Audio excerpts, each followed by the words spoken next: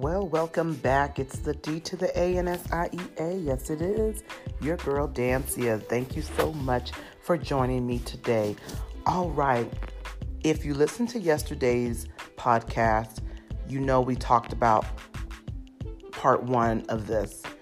So if you didn't listen to it, you got to go back to part one to hear about the Lord of hosts, the Lord of heaven's armies. That's what we're talking about. It's part two today. So let's go to Isaiah 6, the third verse.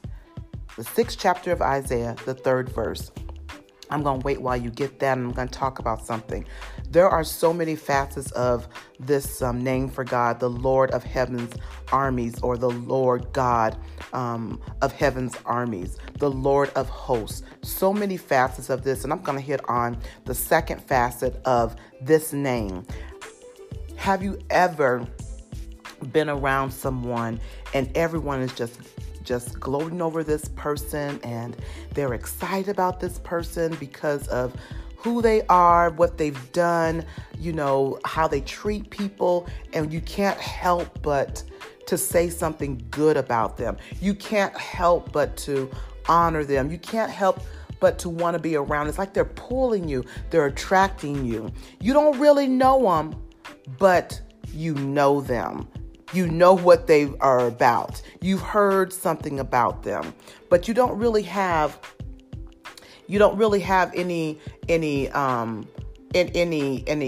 dealings with them probably day to day. You just know that they are who they are and what people say and what you've seen, maybe on TV, maybe on social media, in a book, whatever the case is.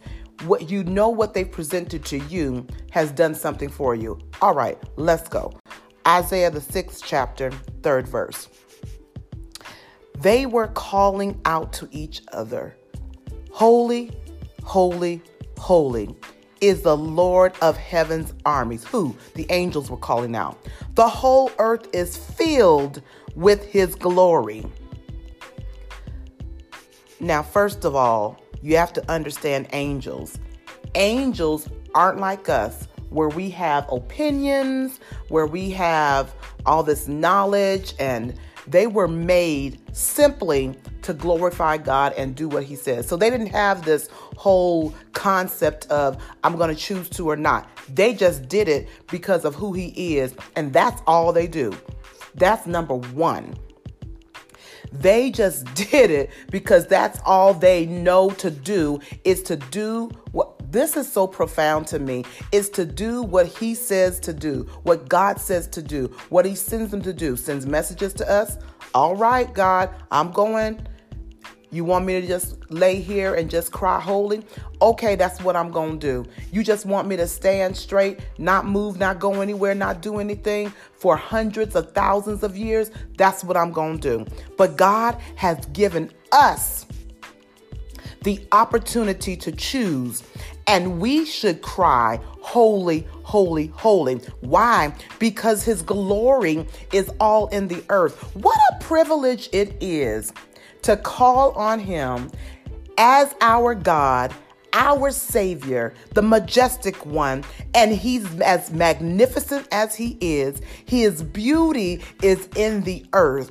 And we have the choice to say, "Holy, holy, holy." What a privilege it is to be able to cry the same thing that the angels, who are always with God, unless he sends them to the earth, and always with God, the Lord of heaven's armies. Oh, I can't wait for tomorrow, because I'm going to work y'all over with that one.